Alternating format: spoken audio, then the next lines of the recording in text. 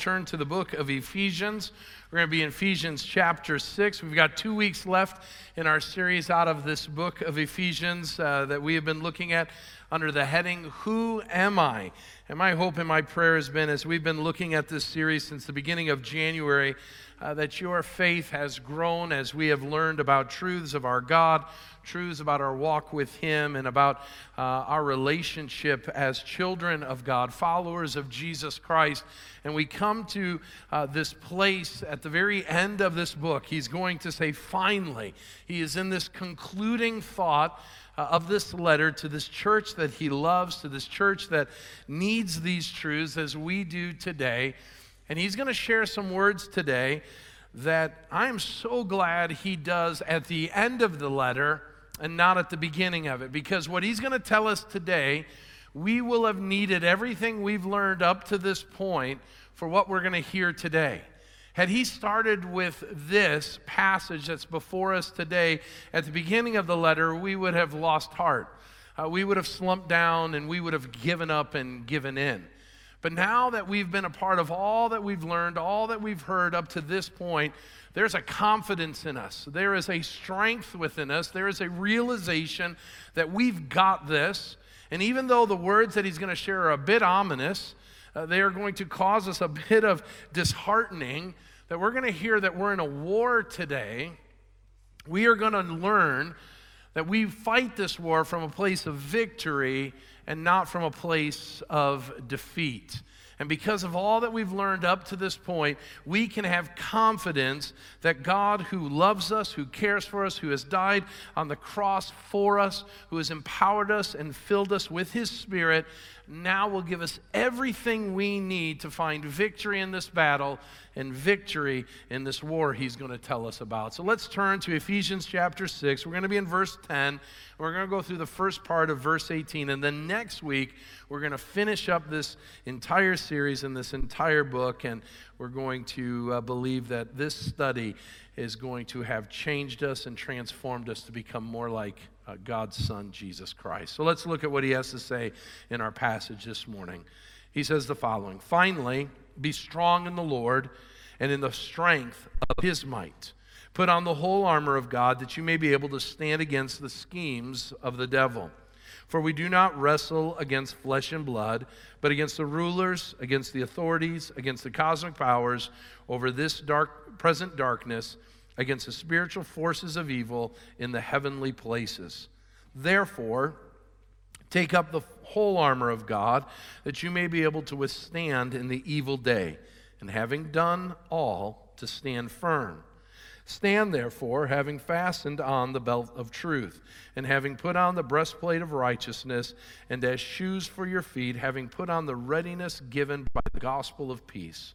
In all circumstances, take up the shield of faith, which you can extinguish all the flaming darts of the evil one. And take on the helmet of salvation and the sword of the Spirit, which is the word of God, praying at all times in the Spirit with all prayer and supplication. Let's pray. Father God, my prayer is simple, that you would teach us and remind us of your truth this morning. That we as a people who are so quick to be at ease in our Christian walk would be reminded that there's a war going on. A war for lives. A war for lives for people not to come to the reality that they are lost and in need of a Savior. And even when we come to that realization and understanding, to disqualify us from that fellowship that we have in you. To disqualify us and to keep us from your blessing and your goodness. And so, Lord, I pray that we would be reminded that nothing can separate us from your love, but much can deter us from having a vibrant and healthy walk with you. And so remind us that the battle is fierce. Remind us of the schemes and the ploys that you want to defend us from. And give us the tools, Lord, that we need to be able to be victorious in it. I'm thankful, Lord, that you give us everything that we need to be able to contend and fight against our enemies. And I pray that we would find victory in this week to come. We do so in the name of Jesus Christ our Lord, and all God's people said, amen. War. War, a word that's short in our dictionaries, but long in its atrocities. And and its pains and sorrows. For the last 100 or so years, we have fought more wars, had more bloodshed, and saw more loss of life than any other time in human history. In fact, at the beginning of the last century, we fought a war that we said would be the war to end all wars, only 20-some years later to fight an even greater, larger scale war that would really dwarf the First World War, that war being the Second World War. And if you were to really drill down into what the Second World War was all about, it started with one man seeking world domination, Adolf Hitler. Now, it would begin to swell into other skirmishes, of course, involving Mussolini and the emperor from Japan. But it really started with fascism in Germany under the leadership of Adolf Hitler. One man seeking world domination. And it's quite amazing that one man's pride, arrogance, and selfish ambition would cause so much pain and sorrow. The human cost is unbearable to imagine. One man seeking world domination in 7 years would cost 75 million people their lives. 75 million soldiers and civilians would die in the 7 years from 1939 to 1946, would lose their life because one man waged war on the world. The human cost is unbearable to think. A word short in our dictionaries, long on atrocities. Then we go to the financial cost. To wage a war is immense. For the United States alone, during those 7 years, it would cost the United States half of all money that would be spent in the United States economy to fight the war of World War II. That means every dollar that was spent in the GDP, half of all money spent in the United States would go to the war effort, to pay for the soldiers, to pay for their implements of war, to make sure that the enemy was defeated. The human cost, the financial cost of waging a war is immense. Now, right away, many would say it's not worth it. It's not worth the cost. And some would go to a world of pacifism and say, it's not worth it. There's never a time where we should fight that kind of battle. But I want to remind you of what many historians say might have been had the United States lost the war.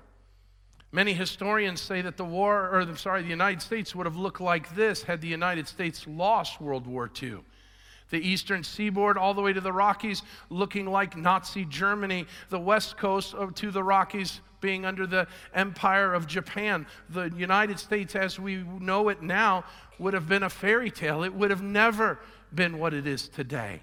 And so we, as the generations now that are living, would say it was worth that great measure of devotion. It was worth the financial cost to stop that one individual's world domination aspirations, to stop them in their tracks, to keep them from winning that war.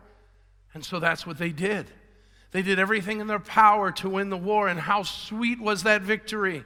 How sweet was that victory? First, in the spring of 45, when the Nazis were defeated, and the jubilation in the streets that took place, the excitement when the Nazis finally quit their desire to take over the world. And then later that summer, when the Japanese surrendered, the joy that once again spread all over the world. The World War was finally over. The world, in some measure, was finally at peace. Well, in the midst of this letter in the book of Ephesians, here we are learning about how God is for us. All the blessings and benefits God gives His people, His followers, His children. But then He reminds us before this letter ends that we're in war. And the reason why we're at war is you and I made a decision. Going back in Ephesians 2, Paul says that we once were on the devil's side. He says in Ephesians chapter 2 that once we were dead in our trespasses and sin, and we used to walk following the course of this world, following the prince of the power of the air, the spirit that is now at work in those who are disobedient, among whom we all once lived according to the passions of our flesh, carrying out the desires of the body and the mind, and were by nature children of wrath like the rest of mankind. And so at one point, we were a part of this axis of evil under the devil. And we followed his ways, and we did his bidding, and we followed in the ways of the world, and we rebelled against God. But Paul says that these people in Ephesus, and many here today, made a decision. And their decision was based on the work of Jesus Christ. We decided, by the grace of God, to flip sides. And the moment we flipped sides, we had a new enemy. The new enemy was the devil. And the devil declared war on us. And in declaring war on us, the devil now is fighting battle upon battle against every person who calls themselves a follower of Jesus Christ.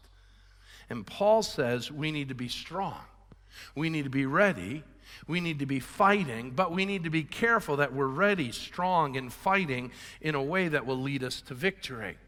That this battle can't be fought like earthly battles, but it must be fought in a spiritual way because it is a spiritual battle. And so this morning I want to talk about an invisible war that there can be victory found, and I want to do so looking at 3 points. Now, I'm not going to be able to address everything in this text, and I know some are coming looking for me to spend a lot of time here, and I'm not going to be able to. So here's what I will help you with. Some years ago, we preached an entire series on this topic of spiritual warfare. We entitled it The Invisible War.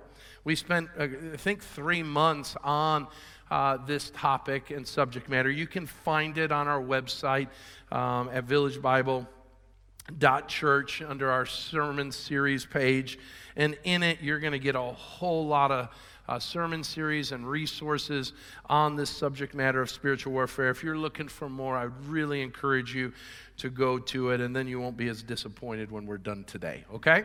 So we'll do as much as we can today, but if you're looking for more, please go to that, and you will be blessed as you do. So 3 points this morning. Let's dig in, and let's move through this as quickly as we can, but as deeply as we can. First of all, we need to understand, number one, we are at war. We are at war. We need to get ready to wrestle. We are at war. That means we need to get ready to wrestle. Paul begins this. He says, finally, be strong in the Lord and in the strength of his might. And then he says, I want you to pull on the full armor of God that you may stand against the schemes of the devil. Notice right away that these are not words that you would share as you're dropping off your friends or family members at Midway or O'Hare as they head off to Disney World or some all-inclusive resort. Hey, have fun on your vacation. Be strong in the Lord and the power of his might. That's not vacation words. Those are war words. Those are battle words. And what Paul wants us to know is before he closes out this letter, before we close out this series, that Christians, and I'm talking to Christians this morning, that you and I would be reminded there's a war going on. And the characteristic that we need as followers of Jesus Christ is strength and might. And we're going to find out that it's not our strength, but it's his strength, it's his might, but that there's this war taking place. We're not on holiday. We're not on vacation. There's a battle going on. I like what Ruth Paxton says about this battle. She says the following: God has no place for spiritual pacifists. Every Christian is drafted for both defensive and aggressive warfare. He calls every saint to arms, not in a religious playground or a sports field, but into a grim, terrible, bloody conflict which Christians are called. Now you're like, wait a minute. That doesn't sound very Sunday school-esque. That sounds pretty brutal.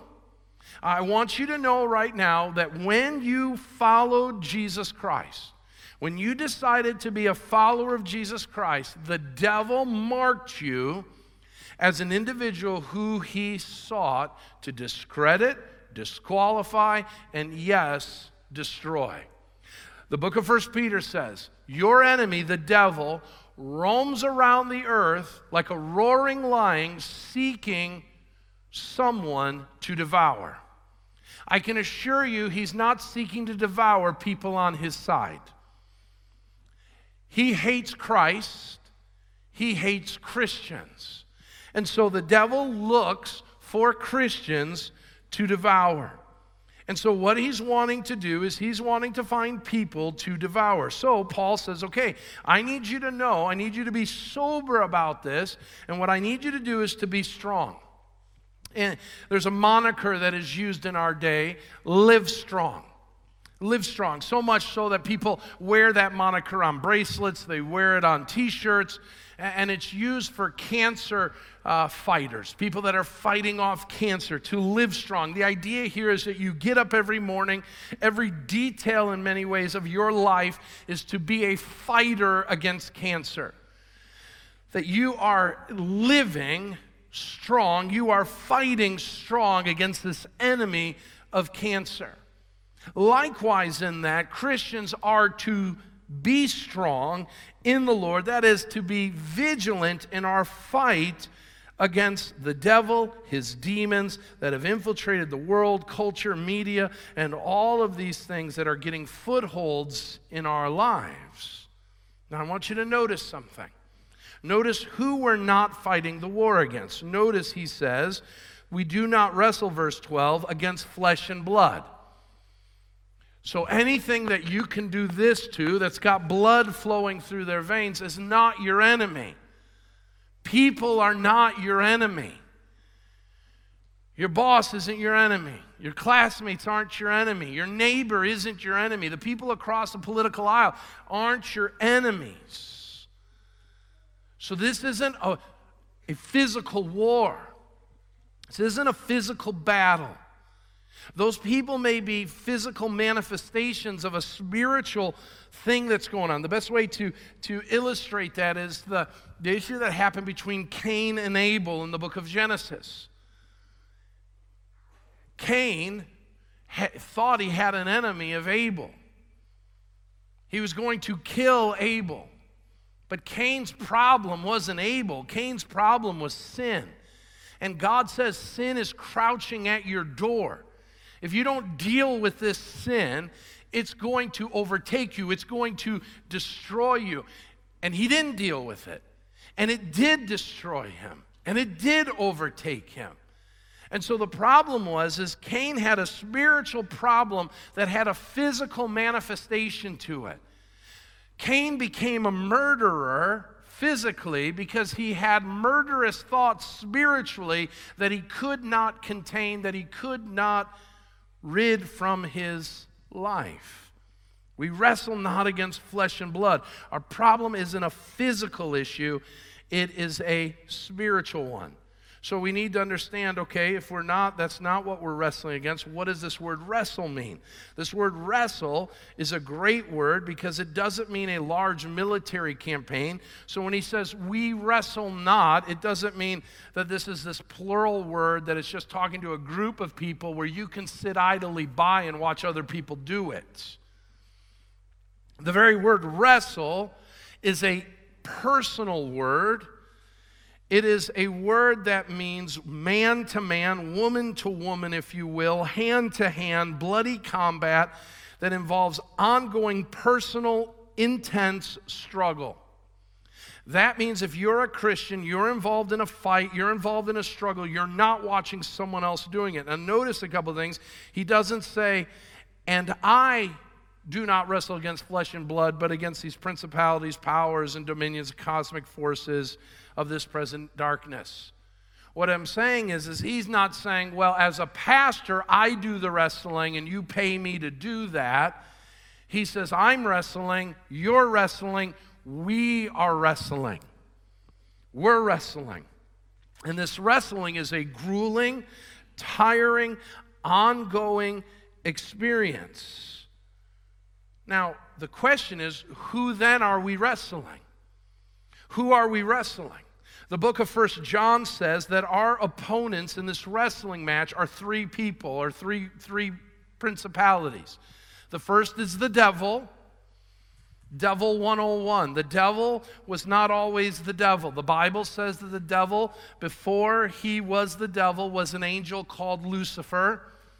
The Old Testament says that Lucifer, before he fell, was the chief cherub of gods, meaning he was the CEO of all the angels. And at some point in eternity past, he got it in his mind and in his heart, because of arrogance and pride, that he was better than God. And he started believing he was better than God, and he worked up this idea that he could take out God in a coup attempt. And he was so great, so beautiful, so brilliant, that a third of the angels thought that he could do it. And so they joined him in the insurrection. And God, being God, the omnipotent, all-powerful God, struck down this insurrection and threw them out of heaven. And the Bible says now that the devil and some demons are wandering the earth. Some other demons are forever chained in darkness and gloomy dungeons and darkness in hell, awaiting judgment. And so as a result of that, they're wandering the earth. We see that in the Bible, that Jesus encounters the devil. He encounters demons. And so at no point have we seen them anywhere confined. They're still roaming about. The second enemy we have is what we call the world. That's what 1 John says. And the world isn't the globe. It's not like we're anti-globe people, you know, we're out there protesting the globe. The world is the system that is opposed to God. So anyone, any belief, any system, any person that stands in opposition to God in many ways is our enemy. The line of thinking that God is nothing and we are something is our enemy. That's where the media comes into play, because the media, and when I mean media, everything that we're consuming, this line of thinking that you are the most important thing is the world. All of these issues of identity and sexuality and all of that, that's the world at play. Because it's contrary to what God's word says. And so it's telling us all of this stuff. These are lies and deceits and deceptions from the world. It comes from the devil, and it's contrary to the word of God. And we're receiving all of this. And the devil's like, this is how I get it. So the devil doesn't have to be all that involved anymore, because the world's, man, it's doing all the advertising. Then you're like, but surely a wise person would be able to distinguish all of that. Why are we so susceptible? The third enemy is the flesh, 1 John says. And the problem is when in the Garden of Eden, when Adam fell, he was our representative. And so when he fell, he was corrupted because of sin. We too inherited that corruption of sin. And so we are born in iniquity. We are born in corruption. So we have a proclivity to that sin. That's why you never have to teach a kid to say no. Kid just knows it. It's just secondhand to him. It's second nature. We are rebels by nature. We rebel against any authority because it is just secondhand to us. And so here we are. We've got the devil, we got the world, and we got our own flesh that's telling us, you can't tell me what to do. I'm my own God. I get to choose what I want to do, when I want to do it, how I want to do it. And then God sits there and says, but I've got another perspective. And so here we're fighting this, we're battling this, we're struggling with this, and the text says what we're to do with those opponents is to wrestle against them. This daily, ongoing, wrestling, grueling battle. So let me ask you this morning, how tired are you of wrestling? And when I ask that, I really want you to ask, not how tired are you from work, Not how tired are you from physical activity. Spiritually speaking, at the end of the day, how spiritually drained are you from battling the devil, battling the world, and battling the flesh? And if you've not thought about that, there are two reasons why. One, and I don't want to be melodramatic here, but one, maybe you might not be a believer, okay? Maybe ask that question this morning. Am I really a believer? Because does this stuff even really matter to me? Or number two, am I so out of the battle? Am I so out of the battle that I'm not even hearing the gunfire? That I'm so far from it that I'm not impacted by it in any way? Or could it be that I'm hanging out behind enemy lines and enjoying it? For some of us, we're engaged with the enemy and we're enjoying it. We're taking in its media, we're hanging out with its combatants, and we're enjoying it. And there's no wrestling. There's no struggling. Paul says, I fight these things. Jesus said it this way. If there's a part of your body that causes you to sin, you know what Jesus said? And people say, I really like, the people in our world today, we really like Jesus. Man, he's really a sensible person. This is what Jesus said sensibly. If a part of your body causes you to sin, gouge it out or cut it off. Sounds sensible to me. You wrestling to that level? Better it would be you enter the kingdom of heaven marred or maimed than not whole-bodied.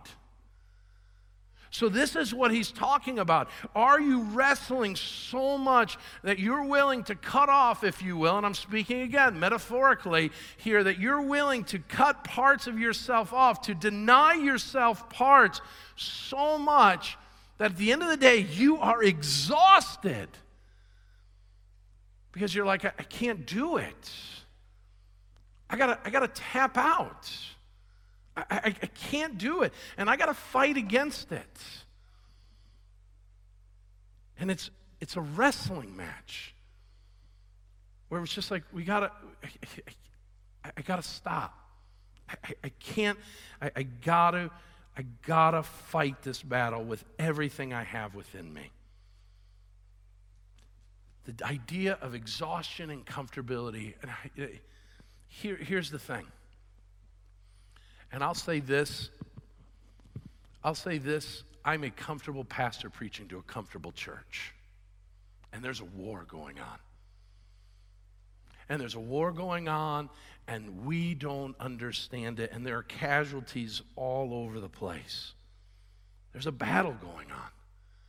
And our families are being decimated by it, our marriages are being decimated by it. We're being impacted in so many ways because here in this country we've been lulled into a sleep, into a slumber because of our comfortability. We're on vacation while a war has broken out. So what does Paul say? You got to know there's a war taking place. There's a wrestling match. Get ready to wrestle. The devil is in the room and we need to be wrestling with him. Well, how do we do it and not lose our lives? Get your gear on. You're going to need it. So if you're struggling and feeling like you're getting beat up along the way, Paul says, here's some gear. Here's some gear. Now, right away, we read this gear. He says, put on the full armor of God. And then later in verse 13, take on the whole armor of God. And he starts walking through. And he says, you're going to be able to withstand the evil day. That's the day of the battle, the day of temptation, the day of struggle. You're going to be able to stand firm. And then he starts listing each of them. And there are some pastors who will take each of these pieces of armor and preach a whole week on each piece of armor. And I struggle with that is I just don't think that that's what Paul intended. He's using an illustration. He's illustrating this idea of wearing the right stuff. And here's why. Because the context Paul is writing in is Paul's in prison. And so Paul is running into two types of people, prisoners and Roman soldiers. So this is probably what Paul is seeing when he's writing this letter. He's sitting amongst Roman soldiers, and he's writing this letter, and he's looking, and he's saying, okay, what does a guy need to go into battle? And he's looking at Roman soldiers saying he needs a helmet, he needs a breastplate that covers his internal vital organs, he needs a sword, he needs a shield, he needs shoes. These are important things that are going to prepare him for battle. And so if we're going to fight this battle, he's looking at what they have. We need these things. And so let's understand these things. So there's this armor. So let's quickly go through it. And the issue isn't so much the piece of armor, but as much of what he says about what we need. So he says the belt of truth. Is the belt that important? I don't think so. It's the truth that is important. So he says the belt of truth. Why do we need truth? We need truth because we live in a world of lies and deceptions. The devil is the father of lies. Truth is what combats the lies of the enemy. Some of us are losing in this battle because we're believing lies. We're believing lies. Every study right now, by the secular world, I will add, that tells us about young people, and they're coming out with study after study right now, groundbreaking studies, CDC, Pew Research, all of these places are coming out with studies of people 30 years of age and younger. And you know what each study is telling them? Our young people are lost. They're lost. They're sad and they're lost. And you know why? You can drill it down. Because they're believing lies that they're telling themselves or other people are telling them. They're believing lies. And so they need the belt of truth. They need God's word to tell them who they are. Young women are being told they're ugly and worthless and nothing. That's not what God tells young women. But they're believing lies. And the second you start believing lies, you're in trouble. And so they need truth. We need truth. Young men need truth. Old men, old women, we all need truth. Because the devil's a liar. We need a breastplate of righteousness. Why do we need righteousness? Righteousness in that breastplate covers our hearts where sin and immorality are prevalent. The lusts of the heart. How many of us are ready to give up everything because of something we lust for? Ready to give up our marriage because we want someone else? Ready to give up our work because we're willing to steal something? Because of the lust, the lust of the flesh. We want something. We're willing to throw everything away because we lust after it. The breastplate, man, is God's way of protecting us from those lusts. The shoes. What army person do you see wearing flip-flops? Doesn't work. You need the right shoes in a world of chaos and conflict. These shoes bring peace. That is, you need the right shoes because in this world the ground is rocky, it's unsettling. And we need shoes that are able to navigate and traverse this rocky ground. And we need to be able then to bring peace to the people of this world, the gospel of Jesus Christ. You got to have the right footwear to be able to do that. The shield of faith. Stuff's going to be thrown your way. So doubt and disbelief are going to be prevalent in your walk with Christ. And you need that shield of faith to raise it up and to combat those attacks of the devil and the world and the flesh, to resist those doubts, to resist those fears. The helmet of salvation, you need to guard your mind. The negative thoughts and emotions, the anxieties, the depressions, the things that combat against us, that unsettle us. We need the truth of God's word that reminds us of who we are and what Christ has done for us and what he will continue to do for us to settle our unsettled thinking, to renew our minds. And then the sword of the Spirit, the only offensive weapon in the arsenal, to cut through, to pierce through the darkness so that others may see the light. It's this gear. It's this gear that makes us fit for battle. Well, where do you get it? You get it at Dick's Sporting Goods. It's 50% off right now with a Village Bible Church coupon. No. Where do you get it? In a vibrant, dependent, ongoing relationship with the Spirit of Almighty God. It's digging into God's Word. It's praying, which he talks about in the text. It's living life in community with other believers. It's dependent each and every day. I'm not doing this in my own strength. I'm not doing this in my own might. I'm doing this because, Jesus, you are my general. I'm going to follow you.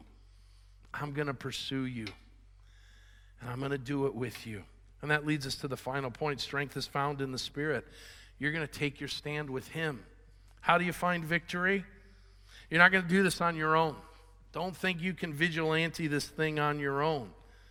You need to stand strong. He's going to say that a couple different times. Finally, be strong in the Lord and the strength of his might, not your might, in his might.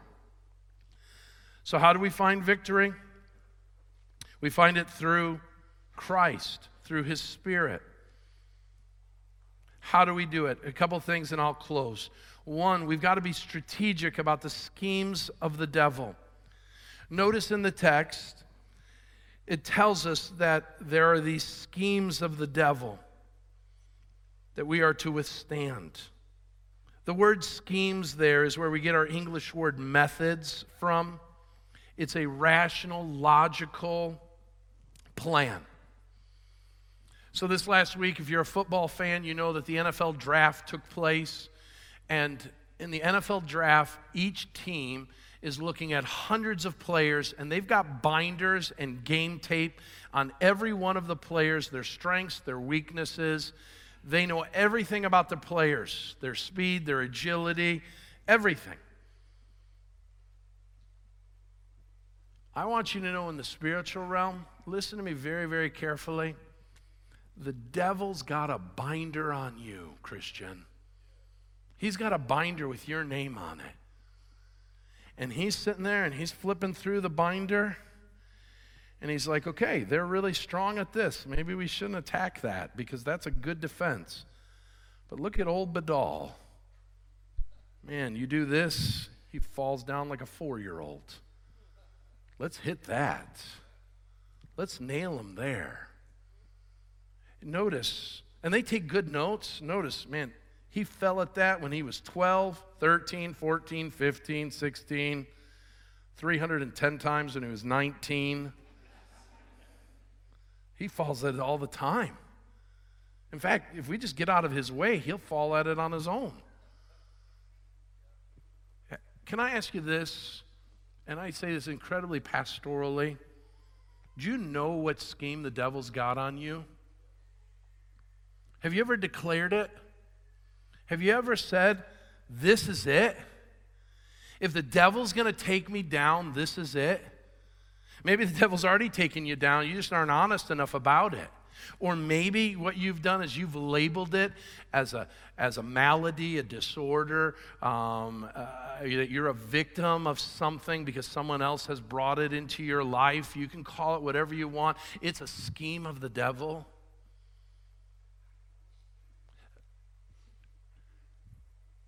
There are a couple things that the devil has got on your pastor that, listen to me, if I don't build a wall of the greatest defense with the help of Almighty God, he would destroy me in a minute. And in destroying me, he would destroy my marriage. He would destroy my ability to father my 3 children. He would destroy my reputation in my community. He would destroy my ability to pastor in this church and destroy the reputation of this church. He would destroy my testimony. And the devil knows it.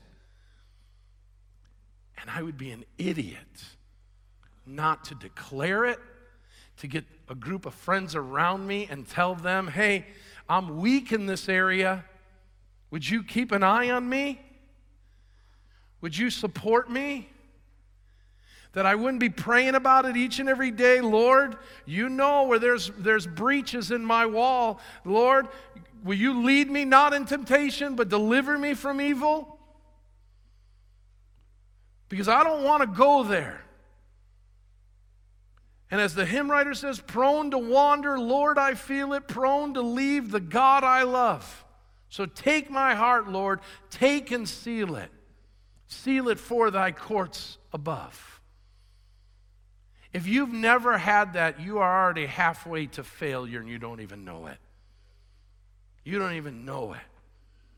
The Bible speaks of 3 areas that the devil attacks. Number 1, immorality, a whole category. We call those the aggressive sins: lust, lying, cheating, stealing, all the aggressive ones. So if you're like your pastor, you're an aggressive sinner, okay? We always get the heat, okay? We're the dirty, rotten, filthy sinners. Then on the other side of the spectrum are the passive sinners. The aggressive sinners hate the passive sinners. The passive sinners, they struggle with discouragement, depression, anxiety. They don't sin aggressively, they sin passively. So worry, fear, dread, angst. They're not fight, they're flight. If the devil can't get you on either of those, you know what he does? He just gets people to come out and kill you. It's called persecution. And so he'll just send people and they'll just kill you. Because if you won't kill yourself in those 2 ways, if you will, metaphorically, he'll send someone just to physically kill you. And so immorality, despondency, or persecution. That's how the devil goes about it. So what do we do? Let me close with this. I promise I'm closing with this, okay? Lean into his strength, into his might. So there's a biblical thing here going on. What Paul is doing is he's doing what we as preachers say are indicatives and imperatives. Indicatives, things that you can't do. Imperatives, what you can do. Indicatives, he says, be strong. That's in the passive voice. You can't be strong on your own. Only he can do it. He doubles down and says, be strong in the Lord, in the strength of his might. You can't do it. You don't have the power to find victory. So lean in him. Rest in him. Rely on him. It's all on him. It begins and ends with him. My brother who passed away some 30 years ago, this was his key verse. Not by might, nor by power, but by my Spirit, says the Lord of hosts. He's going to win the battle. The battle belongs to the Lord. That's the indicative. The imperative is all the things that we can do. What are the things we can do? Verse 11, put on the full armor of God. Verse 12, wrestle. Verse 13, take on the full armor of God. Verse 13, withstand. 13, stand firm. 14, stand. Verse 18, praying at all times with all prayer and supplication. So we can't win this battle, but as God is winning the battle for us, there is much that we can do. So let me ask you, what are you doing in this war? What part have you given to God, and what part are you doing on a daily basis? We're at war, my friends, and I know that's a sobering thing. And I know some of you say, pastors being all melodramatic. Look around you. Do you see the pain and the sorrow? I shared an alarming fact. The CDC said of our young ladies that 2/3 of them say, of our young ladies, 2/3 of them say they live in a prevalent state of depression. 1/3 of American girls have come up with a plan to commit suicide in the last 365 days. You don't think we're in a war? Are you kidding me? We're at war, my friends, and that's just one battle. And I don't mean to single that out, but we're at war, and our young people are on the front lines of it. And the only answer, the only weapon that will win, it is not more education, not more entertainment, not any of that. It is the gospel of Jesus Christ. And we need to wisen up, and we need to sober up, and we need to recognize the only way we'll win it is by teaching and training any and all who will listen that the answer is Jesus, and the battle belongs to him. And so fight it with all your might, and rely and rest on him, because he promises he'll give us what we need. Amen?